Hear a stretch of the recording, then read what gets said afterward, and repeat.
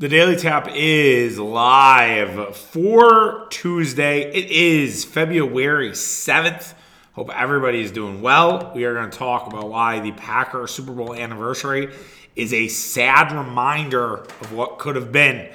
We'll also talk about the Bucs starting off hot on the West Coast road trip, some thoughts from the Bucs Blazers, as well as hand out some golden kegs. Marquette is up to number 10. This dream season continues. We'll talk about the ramifications in the next couple weeks. We'll also do a UConn preview, and that'll be today's show. I don't have any Chuck's Corners. I'm currently at war with my dog in terms of a nighttime routine where it makes me feel like a parent. I realize I'm not a parent. I know parents struggle with nighttime routines. Me and the dog right now are like, we're like Russia, Ukraine right now. It's like that bad. But not to be dramatic, I'm waiting for her to bark at any moment now as I entered the podcast studio here as the Bucs are wrapping up in the fourth quarter. But anyways, so that's your mini Chuck's Corner before we get started. Just a reminder, following us on social media, Tapping the Keg Sports on Instagram as well as TikTok, Tapping the Keg on Twitter. We will have an announcement around the name here coming up. So stay tuned. That's a little tease. It'll be there on Wednesday with Mitch, or Thursday show. So Wednesday night, Thursday show with Mitch. We're announcing something a little special there. And then make sure that you're subscribed. And if you are subscribed, rate and review. Apple, Spotify, or wherever else you get your podcast. If you joined us for the Murph Pod and you decided to stick around for another day, welcome. This is just solo Chuck. It's a little different. And if you haven't listened to the Murph Super Bowl Pod yet, go back and listen to that for Monday. We are doing 5 shows this week, I think. Fingers crossed. Definitely going to have one tomorrow reacting to what happened with Marquette and UConn. We'll also hit on a couple little things here and there. Probably a shorter show on Wednesday. Then we'll do Mitch on Thursday, Tapping the Keg. I think they have 495 for us. So we're headed down the barrel to the big 500. And then Friday, I'm going to do a Friday show. I do not know where I will be from a hangover perspective, but we are going to stack up and do it. It will come a little bit later, so just be aware. So if you are someone who listens early in the morning, that Friday show will be late because I'm going to the UWM game, sitting courtside, fired up, bummed out they lost to Green Bay tonight. If my Wisconsin friends were smart, they would have chirped me that Wisconsin got another win over Marquette because it was Freddie Owens over Bart Lundy, who's a former Marquette. But I have to do the work for them. That's okay. But anyways, so I'm going to the game. Might do Lakers Bucks in the evening since you have a late night Bucks game. Might head out for that. We'll see how my friends are feeling. We'll see how everybody's feeling. If they want to turn it into one of those nights, or if everyone just wants to go home. I'm not sure. We'll have to wait and see. And basically, that'll be dependent on what you get from me. It is the trade deadline. I'm bummed out. Mitch and I can't react to it in the moment. I have suggested some different alternative options for him and I to look into it. We'll go through that probably on Wednesday's podcast. But yes, look forward to all of that. And now that you guys have the schedule, now that you guys are good to go, probably like waste no time. Let's get here. Let's talk about the Green Bay Packers and the Super Bowl anniversary. So it's the 12th anniversary of the Green Bay Packers winning the Super Bowl yesterday. And I can remember where I was watching the Packers win that. I was at my buddy Eric's house. I remember going out to the streets of Water Street in Eau Claire, celebrating a Packer victory. Eric's girlfriend at the time nearly got arrested for flashing. It was just it was an unbelievable night. It was a unfucking real night. And I woke up that morning like a kid on Christmas because the Packers were not only Super Bowl champions. I was going to class with a shitty and green because of that, and the fact that Vikings fans were coming to terms with the Packers getting it done what they couldn't do the year before with Brett Favre and their team. And I was in Eau Claire at the time, and so there were a lot of Vikings fans. There were a lot of Favre fans, and it was a great time to be a Packer fan. I could make the argument that 2009 to 2011 might have been my favorite time to be a Packer fan because I was in Eau Claire where I was dealing with Vikings fans all the time. It's partly why I hate Vikings fans much more than I hate Chicago Bear fans is because those were wars for a while, especially when Favre came to Minnesota. That was quite the year, and I feel like I've recanted the Bounty Gate story and what that was like. I think I mentioned that with Murph on yesterday's podcast, actually. But yes, so yeah, the Packers get it done. It's this, it's incredible achievement. It's Aaron Rodgers, the next generation of Green Bay Packer quarterbacks, and all the platitudes that went with the Green Bay Packers winning that Super Bowl. But if you were to tell me on that day, if you were to stop me on the bridge that's crossing the Chippewa River in Eau Claire, Wisconsin, and said, the Packers will not only never win another Super Bowl in the next 12 years, but they will also not get there. They won't even get there. They won't even sniff the Super Bowl. I would tell you to fuck off. And sniffing's a little dramatic because Packers have got to the NFC Championship a couple different times, but they were never actually in the Super Bowl since that day 12 years ago. That's absolutely incredible. And to think that, that it's hard to comprehend. It truly is. When you had Aaron Rodgers, one of the best quarterbacks to ever do it, not make it back to a Super Bowl seems like out of this world. Like it doesn't seem possible. But it happened with Dan Marino, and it might be happening with Aaron Rodgers again. Now, Rodgers won one, Marino didn't, but you get the point. Aaron Rodgers does have 4 MVPs, but that means absolutely nothing when we're having this conversation. The Packers have come close so many times, and I hate to be the one that's reminding you of all of it, but 2014 was the comedy of errors in a collapse unlike most. I think we can be thankful as fans that 28-3 happened shortly thereafter, or that Malcolm Butler made that interception in the Super Bowl so Seattle didn't win. It was actually really interesting. I was listening to Chris Berman on Part of My Take, and Chris Berman was talking about like the best Super Bowls he's ever seen, because this is going to be his 41st Super Bowl in a row witnessing, which is absolutely incredible. Like, that's awesome. And that's something that I think all of us as sports fans would die for. But Berman mentioned how the Seahawks and Patriots were one of the best ones, and how it kind of changed football for that decade. Because if you think about it, Seattle would have won their second Super Bowl. I actually think it would be the second straight Super Bowl for Seattle. They would have had a chance for a three-peat the following year. It was led by defense, where the league would have trended more into the defensive direction. But because Tom Brady won that Super Bowl, Tom Brady was basically to reset sort of the last era of Brady, right? Brady, in a weird way, had a similar career to Michael Jordan, where he had these different pit stops, and that was the start of the next pit stop, because at that point, the narrative was that Tom Brady couldn't win Super Bowls anymore. Remember, he had lost the 2007 Super Bowl, he had lost the 2011 Super Bowl, and he was on the verge of losing yet another Super Bowl. But that did not happen. Instead, the Patriots won that game, and everything changed. And so Packers probably should be really grateful that they did not see the team win that. Then in 2016, they ran out of gas. They just ran out of players. The infamous Ladarius Gunther on Julio Jones was an absolute clusterfuck. The Packers just didn't have enough bodies. And honestly, that happens, okay? Like, I think 2016 is one I can put to bed and be okay with and live with every day I go on. 2019, similarly. Packers were somewhat fraudulent. Like, the Vikings of this year, the Packers were a better version of the Vikings of this year, but it was a lot of the similar stories, right? The Packers won a ton of one-score games that year. They had pulled a bunch of games out. They found ways to win. And you know, I had podcasts back then. You could go back and listen if you really cared. But I think at that point, I was selling the idea of, okay, Packers are just finding ways to win. They're finding ways to win. They're going to keep finding all the ways to win to the Super Bowl. They ran into a buzzsaw that was the emerging San Francisco 49ers, and the 49ers ran up and down the field on them. Then in 2020, that should have been the Super Bowl for the Green Bay Packers. David Bakhtiari's healthy. The Packers have another Super Bowl. I've said that for a very long time, and I still mean it to this day. 2021 was the final cherry on top of what this shit show has been since 2014, with a collapse from the quarterback this time. That it wasn't a collapse from anyone else, it was from the quarterback. And he failed to deliver in the biggest moment there when they needed him the most, when the defense finally stood up, when they finally gave the Packers a shot. Aaron Rodgers was nowhere to be found. And that was also another very winnable Super Bowl year. So the question comes, well, could the Packers have had a dynasty?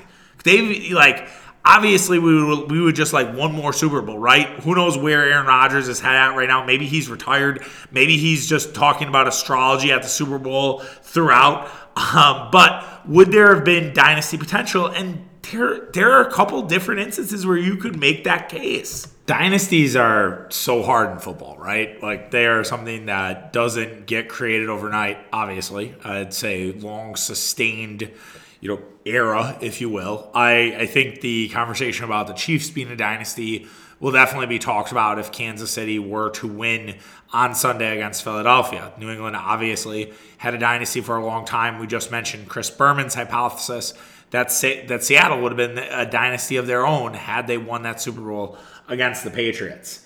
Like, this whole thing for the Packers to get at dynasty levels starting in 2010, 2011, it wasn't necessarily smoke and mirrors. That offense was unbelievable that year. It was just a great offensive team, but they could do nothing defensively. Romeo Crennel figures out how to stop that offense, and Mike McCarthy makes absolutely no fucking adjustments whatsoever. He did not adjust his offense at all, so it couldn't happen. So then you look at 2012, right? That could be thrown out because the Packers couldn't figure out to stop Colin Kaepernick. Dom Capers, after that year, you can look it up, was like, I studied all of these college offenses. I met with college coaches. I know what I have to do against Colin Kaepernick. They lost again to Colin Kaepernick. Granted, game was a lot closer in 2013, which was kind of a weird year in general because Rodgers broke his collarbone, but you have an iconic Rodgers moment finding Randall Cobb. But 2013, that Packer team was not going to win a title either. So it's like, okay, 2014, the second Super Bowl should have happened then. Whether the Packers should have won or not, I don't know if they would have been favored against that Patriots team. I'd have to look back.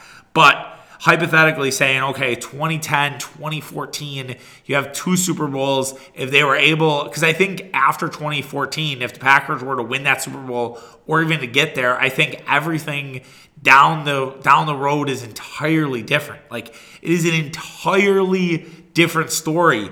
And we've talked, I think, in other podcasts about Mike McCarthy might still be the coach here, or he might have got fired 2 years later, or who the hell knows, but it would not have been the same outcome.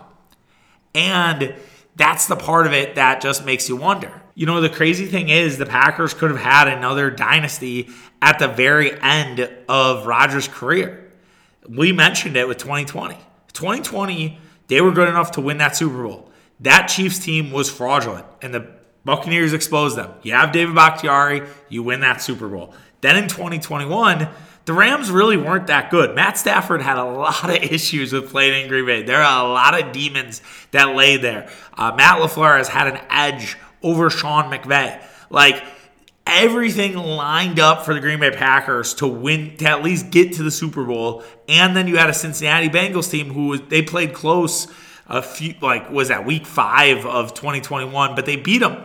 And they'd already seen the Bengals, and yeah, maybe Cincinnati was a little bit better, but it was a little too early for Cincinnati. I think Green Bay wins that. So think about that. And would Rodgers be the quarterback right now? Probably not. He probably would have retired, right? Back-to-back Super Bowls. Basically, it's John Elway, and he goes out like Elway. The Broncos had their late-stage dynasty for their quarterback. That could have happened too for Rodgers. And then this 12-year memory, and I know 12 years is nothing in terms of anniversaries, right? You don't get fired up for your 12th year, but I felt like it was a good topic just considering where we are today. But what comes clear is that the Green Bay Packers missed so many opportunities. It's fucking hard to win Super Bowls. I've said that I don't know how many times. I've said it's even hard to get there. It's hard to win championships. I mean that for every team. I mean that for the Bucks. I mean that for the Brewers. I mean that for the Badger football team. I mean that for the Marquette basketball team. It is hard. It is not easy. And I think fans take that for granted. It's one of my big sticking points. It's why I feel like I'm a little different than a lot of other people. And I think a lot of others come off a little bit whiny in nature because they don't understand how hard it is. But it never seemed like the Green Bay Packers made the swift decisions when they absolutely needed to. Whether it was Dom Capers realizing he couldn't stop a fucking running quarterback to save his soul. Whether it was Mike McCarthy lost the touch of this team after the 2014 collapse. He should have been out of there after 2015. People forget that 2016 team, that run the table team, who were 4-6 And everybody, including your boy who was writing at the time, calling for Mike McCarthy's job, they pull it out of their ass. They find a way to win, and it buys McCarthy 2 more years. And the Packers were absolutely fucking awful for those 2 years. And potentially Aaron Rodgers, potentially Joe Barry. We'll have to see. This might be the exact same podcast 3 years from now when it's the 15th anniversary and the Packers are still stuck in neutral. But I believe that there is something maybe left in Aaron Rodgers. I'm still holding out hope that there is still one more big moment out of that. Or the new kid, Jordan Love, and we reset the clock and the era of Aaron Rodgers is officially done. But instead of watching the Green Bay Packers take on the Kansas City Chiefs as a throwback to the first ever Super Bowl, we are listening to what Aaron Rodgers thinks about astrology. Good, great, grand, wonderful. Your summation and the timeline of the last 12 years of the Green Bay Packers. So while we talk about anniversaries and we want to remember the good times, we want to remember one of the best days in Packer history, it's still a hurtful reminder of what could have been for the Green Bay Packers. Yes, there were some happy times. There were some good times. There were the Packers finding their way to the doorstep, but they never were allowed back in the door. And who knows when Green Bay will get there again. Stay with the NFL real quick before we move on to the Milwaukee Bucks.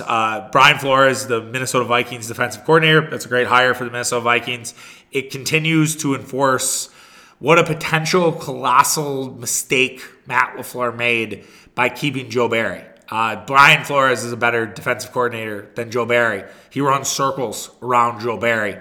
What the Bears have with Matt Eberflus, I think, helping out with the defense, but Matt Eberflus and his defensive coordinator, his name's lost on me, probably better than Joe Barry. I don't know if Aaron Glenn's better than Joe Barry. I know the Lions came on strong late, but Aaron Glenn had some issues. I actually didn't understand why Aaron Glenn was getting interviewed for jobs because I didn't really necessarily think he deserved it. I'm like, that Lions defense stunk. They were not good for a long part of that season. But Joe Barry, Matt LaFleur is making a very, very risky decision. Do I think it will cost Matt LaFleur his job? Probably not, because we just went over why the Packers, they don't make moves like this. They don't get rid of guys. They take their time. But man, he really believes in this. Because also Elijah Evero, who we mentioned yesterday on yesterday's pod, he took the Carolina job. Matt LaFleur's playing with fire, man. He truly is. He truly, truly is. And maybe he'll be right. Maybe it was all along and LaFleur knew what he was talking about. Packers have a top 10 defense, and that's one of the reasons why Green Bay will be really good next year. And Brian Gutekunst has invested so much draft capital in this defense that they believe Joe Barry is the guy that can lead this team to water, which is a very successful and a very strong defense and a defensive-led team, which I think Green Bay wanted to do. I think Green Bay wanted to have a team similar to what the Denver Broncos had with Peyton Manning, where Peyton Manning didn't have to do everything. The defense made plays, put Peyton in a position to win, especially in that 2015 year when his arm had fallen off. That's what I thought they wanted to do with Aaron Rodgers, and they have not accomplished that mission.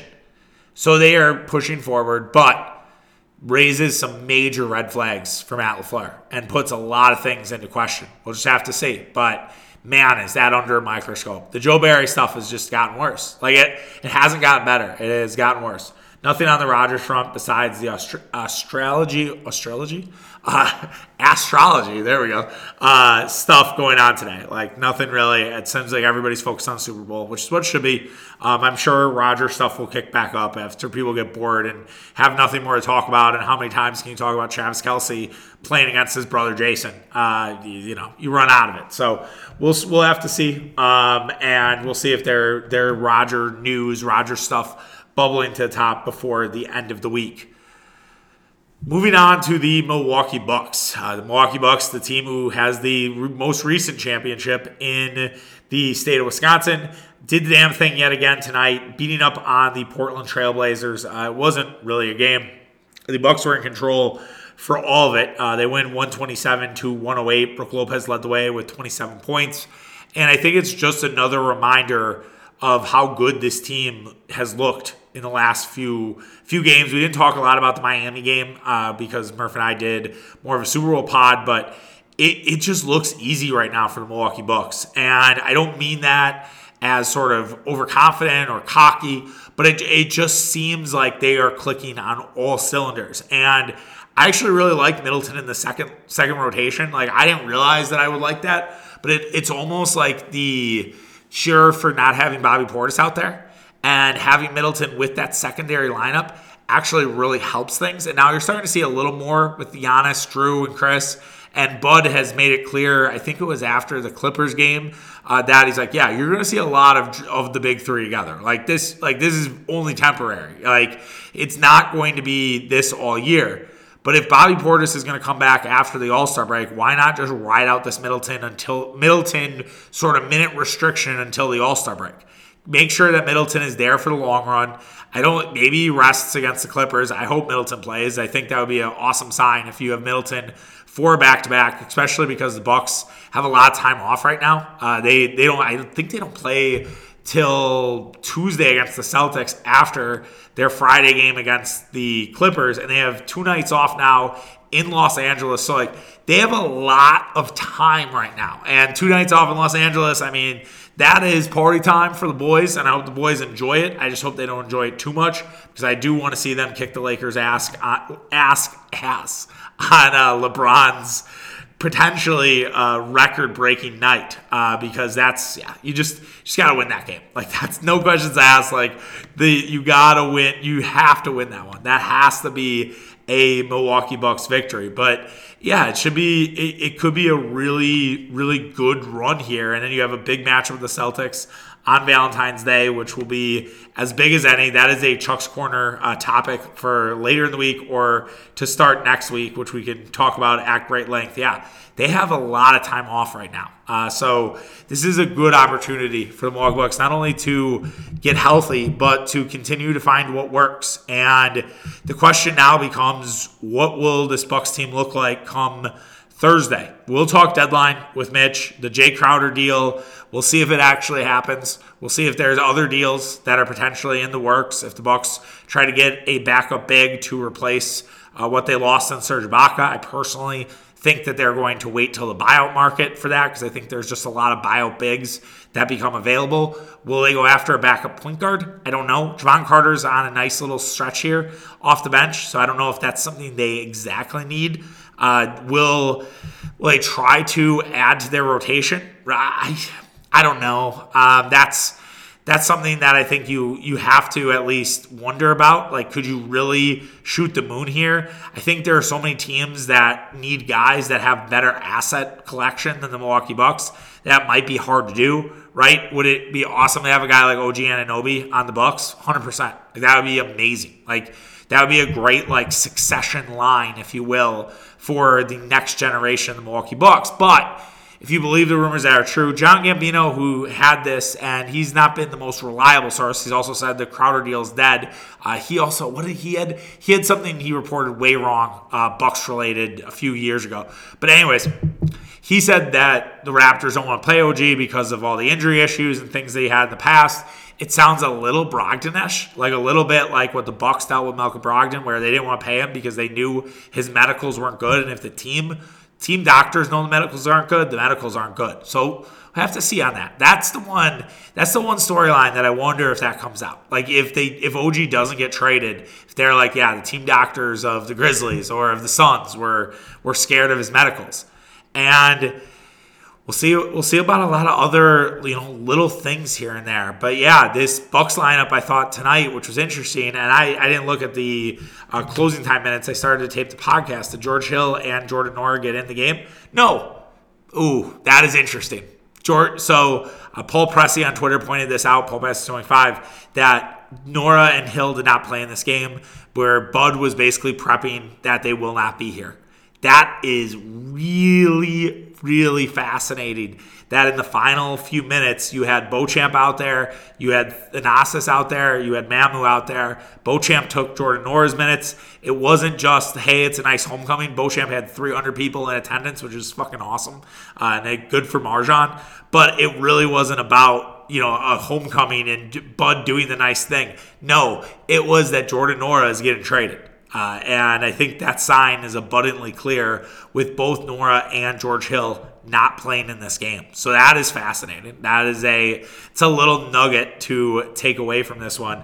But all in all, a very good Bucks win. I wish there were more teams like the Portland Trailblazers out there because it's just an awful matchup for Portland when it comes to Milwaukee. They are so big. They have nobody that can stop Giannis Antetokounmpo or Brook Lopez, and it definitely showed tonight. And yeah, there's not a ton of them that are like this, but glad at least there's one in Portland, because usually it's pretty easy sledding for the Milwaukee Bucks. I can't remember the last time the Bucks lost to the Portland Trailblazers. I'd have to look up the Bucks Blazers history, but I don't think it is much if you look at history. Let's see. I'm gonna look it up. See what we have. Land of Basketball, which is it's a weird site, but it always pops up when you're looking for history. Oh, the Blazers won last year. They beat the Bucks 122-107 in Milwaukee. That on Valentine's Day. So that was unfortunate.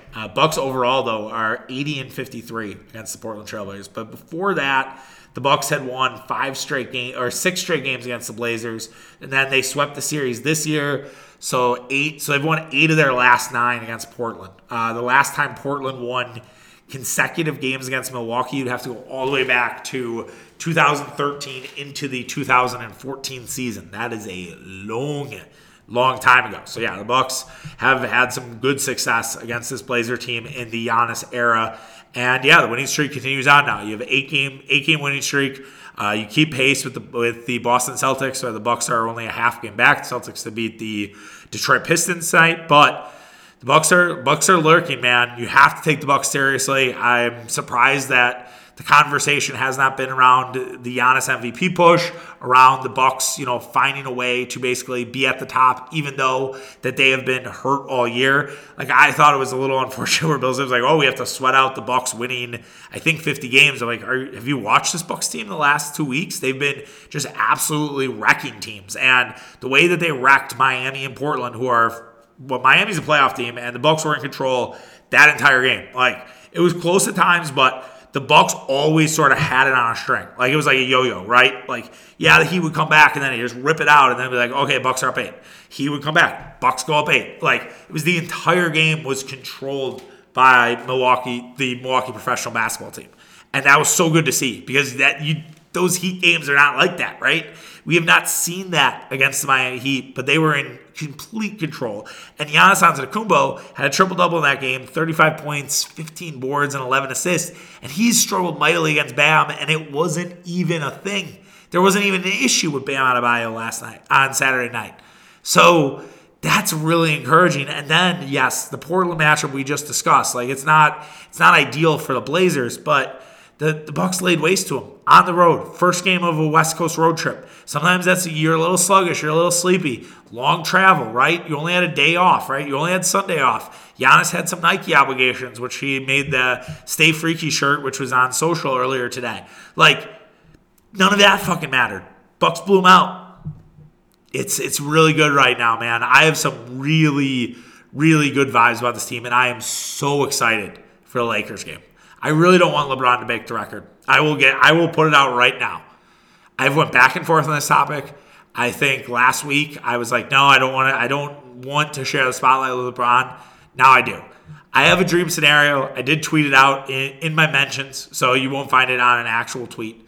I'm going to set the scene for Mitch. I hope LeBron doesn't break it tonight, because I have the scene for Mitch. I have to hold it in. I have to keep it together.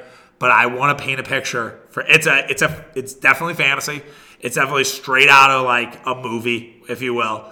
But I have the perfect scenario. I really do. And that is maybe my best greeny tease of my life. Let's move on to Golden Kegs. We do this for most Bucks games. I wouldn't say we do it for everyone, but we try to get as many as we can. Talk about the best and worst players. 3 kegs being the best, 1 keg being the worst. We also try to get these on social media. Tabbing the Keg Sports on TikTok, Tabbing the Keg Sports on Instagram. You'll see them on both. You'll see one. I actually put it on Twitter too, Tabbing the Keg. So you can see them all over the place. But anyways, 3 kegs tonight. I got to give it to Brook Lopez. Leading scorer tonight, 27 points. He goes over 15,000 for his career, which is awesome to see. Great accomplishment for Brook Lopez. Marcus Johnson mentioned that he never got to 15,000. Now, granted, different eras. I think Lisa Byington also made a comment that playoff points should count, which would be crazy for Kareem, right? I don't know if Kareem ever missed the playoffs. I'd have to go back. I'd have to look at that. But if you counted Kareem's playoff points as well as his regular season points, that would be absurd. But Brook finishes with 27. He was 9 of 12 from the field. He had 2 made threes. He also had 9 rebounds. He nearly had a triple-double, or a double-double, excuse me. But yeah, good night for Brook. He was hot from the start. I think he had 15 in the first half. Was really the catalyst to pushing that Bucks lead out. 2 kegs. I'll go with Giannis Antetokounmpo. Even though it was a rough night from a foul and a turnover perspective, Giannis had 5 fouls, but the refs were... That was bad officiating tonight. Definitely could be a 1 keg nominee. Then 6 turnovers. So yeah, there were some issues there, but 24 points on 14 shots, 13 rebounds, 8 assists. Like, you have to at least acknowledge the night that Giannis had, like, in 23 minutes. So that's the other thing. Like, he barely played this game. The guy nearly got a fucking triple-double. Like, just incredible shit for Antetokounmpo. Just really, really awesome to see. Really, really good night for him. 1 keg. I'm going to give it to Grayson Allen. I love Marcus Johnson. We can give it to refs. Should we give it to refs? I feel like I've been hounding Grayson Allen. Let's give it to refs. Refs were awful. I want to talk about Grayson for a second before we go to the refs. Just real quick on Grayson. I love Marcus Johnson. I think he's one of the best in the business. I think he might be the best. I think it's a reason why if you were even a casual NBA fan, like, that's why you'd watch Bucks games to listen to Marcus Johnson, because he teaches, and he was great tonight. Like, definitely a 3 keg performance for Marcus Johnson. He made a comment like, "Oh, Grayson Allen's not scoring because he's guarding Anthony Simons all game." And Simons had an okay night, 21 points, but he had it on 16 shots. Was held in check behind the arc, 1 of 5. But come on, Marcus. I love Marcus, but that was a bridge too far. That's not why Grayson Allen only had 3 points in this game. But yeah, 1 keg to the refs. We had a 2-man ref crew. I have no idea why we had a 2-man ref crew. I don't know if it was a travel, somebody was sick, COVID, who knows, right? They're still canceling games for COVID in 2023, which is fucking wild. But now the 3rd ref was an issue. These guys just had no idea what they were doing. Then all of a sudden they were just trying to keep the Blazers in the game in the 4th quarter. It's like, all right, guys, this game's not on TV. It's a Monday night in the association. No one's really watching. Most Bucks fans are already in bed. Blazers fans have gone on to do other things. They're chilling out. They're good. Everybody's good. Just end this fucking game. Let the Bucks cook. And the refs kept it close for God knows any reason. No one could give an explanation why the refs decided to do that in this game. But they were bad. So less 2-man ref crews. I highly doubt we will see a 2-man ref crew when the Bucks take on the Lakers on Thursday night. I also hope, because of all the time off the Bucks have, I hope they play full squad against the Clippers. I really do. I think I want to kind of establish myself, I've talked about the team. I want the Bucks to establish themselves like as the big dicks in the Cracker Factory against that Clipper team, because that's the team you could see in the finals. And I think it's a worthy opponent to not want to take that second half of a back-to-back off. So yes, that's the Golden Kegs. Let us know if we missed anybody. Happy to discuss that. And yeah, you should see those on the socials for today. Let's move on to the Marquette Golden Eagles. Added this at the end as they do play today. I do try to do that if there is a big game going on. I try to bring the previews at the end because I know not everybody listens day of. So when we talk about Marquette UConn, which we'll talk about in a second here, I could look like a complete fool. I could look like a complete idiot. But I also could maybe look savvy. We'll just have to see. So Marquette's now up to number 10. They're a top 10 team. The top 10 Marquette Golden Eagles. Yes, that's how you can call them. It's been a dream season for Marquette. It's been amazing. It's been an awesome, unbelievable ride. I mean, I still remember I have season tickets. I have 4 games. I was at the Baylor game. And I can still remember watching them absolutely dominate Baylor. And it's hard to remember a game where a team was in full control like that at a college level. Like, the Bucks have had a couple of those games where they just blow you out from the start. And it's over. Like, first quarter, it's done. Like, remember that Heat playoff game, game 2, where the Bucks just could not miss in the first quarter and the game was over? It felt like that for Marquette against Baylor. And you kind of thought at that point maybe there was something special. Now they go on and they lose to Wisconsin, and you're like, okay, take a step back. Like maybe it's not here. And then they just kept piling up wins. They kept getting big win after big win. And now the Marquette Golden Eagles are a top 10 basketball team. They are the highest ranked Big East team at the moment. They are knocking on the door of a 3 or maybe even a 2 seed in terms of the NCAA tournament. Again, we have, I think, 5 weeks to go before the brackets are revealed. But this has been one of the best years for Marquette. It's one for the memory books. Yes, things could happen in the next month that could turn this thing down south. But as I think a lot of my MUBB Twitter friends would say, it's been a great year. It's been one of the best seasons of their lifetime. I don't think I'm putting words in their mouth. Like, this has just been so fucking fun. And I think part of it is just the revival of it all, right? The Marquette has been in the gutter. The Steve Wojciechowski era was brutal. And Shaka last year kind of pulled it out of the dirt. Like, he was just starting to unearth it. Like, think about, I'm trying to think, like an archaeological dig, maybe. I don't want to call Marquette like a fossil program, but like it was really, really fucking bad for a while. And Shaka started to kind of knock some of the dust off, and now he's propped it back up. And now Marquette is in a position to succeed.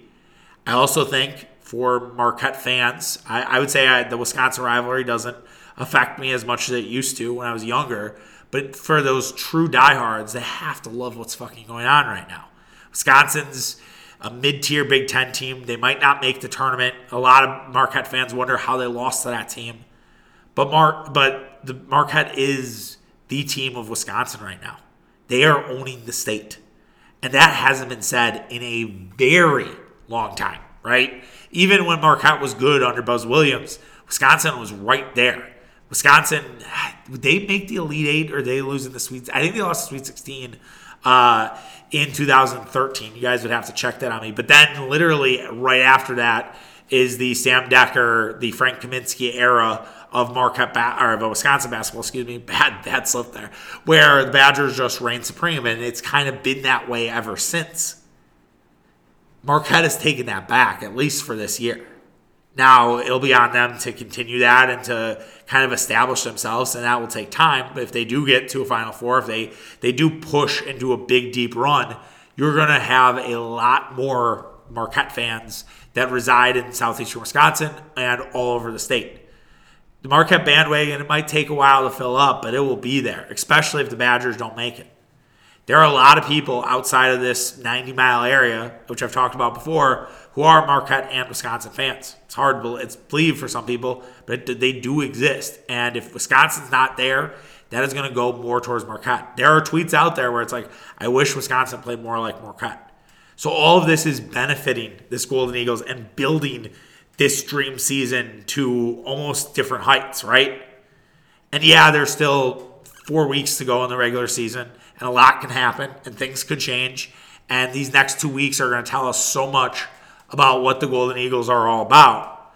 But that said, still you have to, even if things go south, you have to remember what's went on here. You have to remember the good times. And yeah, there might be some bumps. There's going to be some adversity. But this team has responded pretty well. They've got knocked down.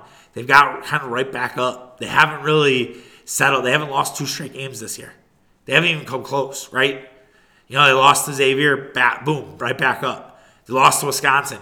They blew out a non-con opponent in North Carolina Central, which was a definition of a sandwich game. Didn't matter. They blew them out. They didn't care.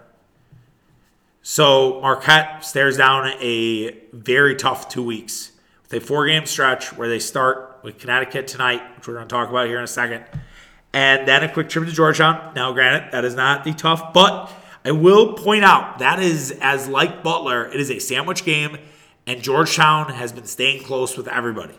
I have not had the balls to bet Georgetown plus the points the last few weeks, and I've been on just an awful gambling run. And I definitely should have, because Georgetown's been covering. They might not win games, but they're keeping things close. So they've at least figured some things out with them. So it's not a walk through the park. It's going to be very important that Marquette doesn't sleepwalk that game, whether they win or lose tonight. Then they come home for Xavier, which is going to be awesome, that I've decided I'm going to be in the building for. After I saw that there was a lot of cheap tickets available, I was talking to my wife a little bit about it. She was like, I don't know. Then my buddy Mosh hit me up and was like, do you want to go to a game? And I'm like, yeah, and like, say no more. Well, let's do it. So I was like, yeah, I got to be in the building for that one. And then they go back out to play Creighton. And yeah, it's they get some time off. It's not really like back to back like Creighton. If they had to go UConn Creighton, that'd be really tough. They don't have to. They get a Saturday off in there. It's a 2-week stretch, but it's going to decide a lot. It will decide if Marquette wins their first Big East title since 2013. They may push themselves to a 2-seed conversation. They might put themselves into just Final Four contender. Not, you know who I think has a chance? Marquette.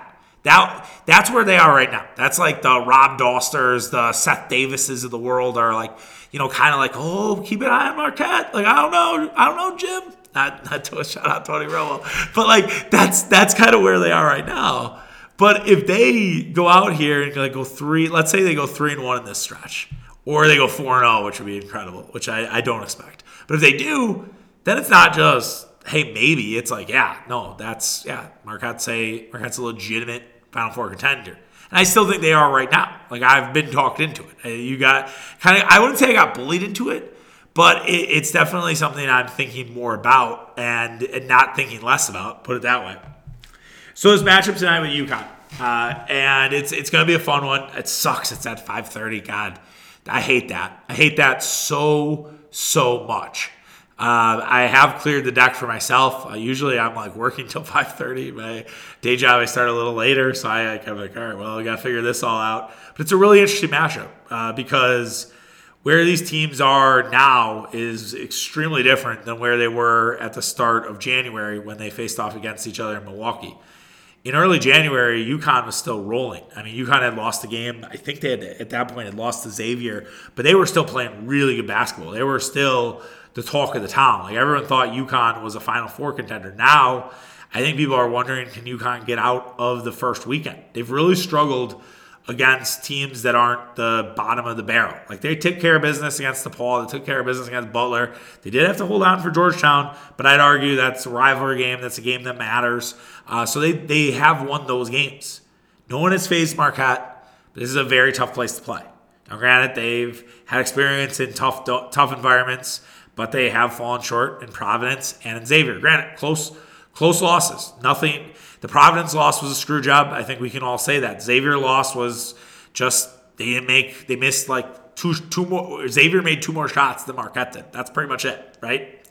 But here are the questions I have to kind of wrap us up for today and to think about if you are listening to this before the game goes, or if these questions come true if you're listening after the game has already happened. Will Oso Ighodaro prove to be a matchup nightmare again for the big, slow Huskies? I mean that in all due respect. Huskies do have some good defenders, but Oso exposed them. Oso really, really did a number on those guys, and they did not really have an answer. And Oso had 19 points. It was probably his best game of the season for him, and he hasn't really emulated that again. It's kind of been a weird couple weeks for the Desert Bear. Like, there have been moments here or there, but he really hasn't had that dominant performance since the UConn game. I do wonder, do they go back to that Oso well? Do they try to get him going early and see if that can happen also on the road? Will Tyler Kolek figure out the Huskies defense? The only team that Tyler Kolek has really struggled this year against was UConn. He had 5 turnovers at home last time around.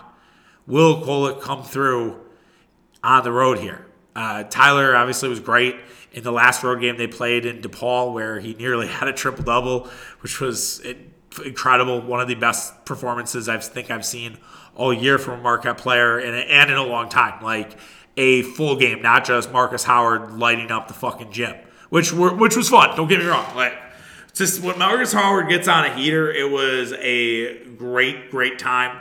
But like what Tyler Kolek did, you could argue is almost more fun. And then will Donovan Clegane find his way back into UConn's good graces? The guy's barely played.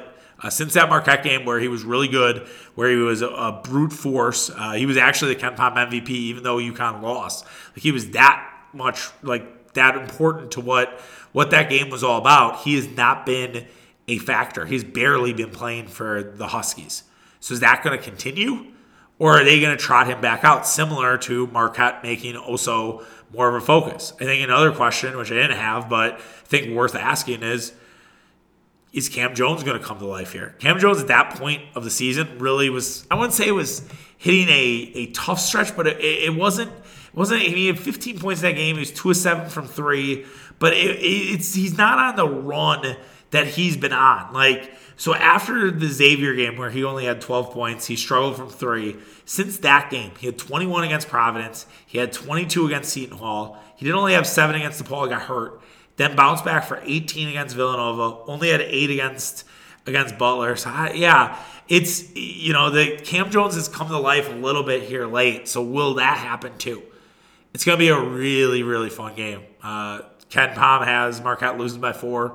That's what the spread is. That feels like the classic trap lines that we've seen all year. I might fall for it anyways because why not, right? Or maybe just stay away. But it's going to be a really, really fun game, and I look forward to it. And if you could sweep UConn, it just adds to the resume. And you just keep pushing forward. We'll just have to see. I can't wait for it. And it continues what is an awesome week of Wisconsin sports. Who needs a Super Bowl? Who needs the Packers in the Super Bowl when you have the Bucks kicking ass? You have a huge Marquette game tonight. You have Bucks Lakers on Thursday that I'm fired up for. You have Bucks Clippers. Maybe they actually play all their guys on a back-to-back. Let's go. Should be a good week, even with my doom and gloom start with the Green Bay Packers. All right, that does it for today's show. Like I said, we'll be back tomorrow to recap Marquette and anything else that goes on. Hopefully a little shorter show than what we did. Since we are doing 5 shows maybe this week, we'll definitely try a couple of them to be more of what we had last Friday, where I think it was like a 30-minute show or something like that.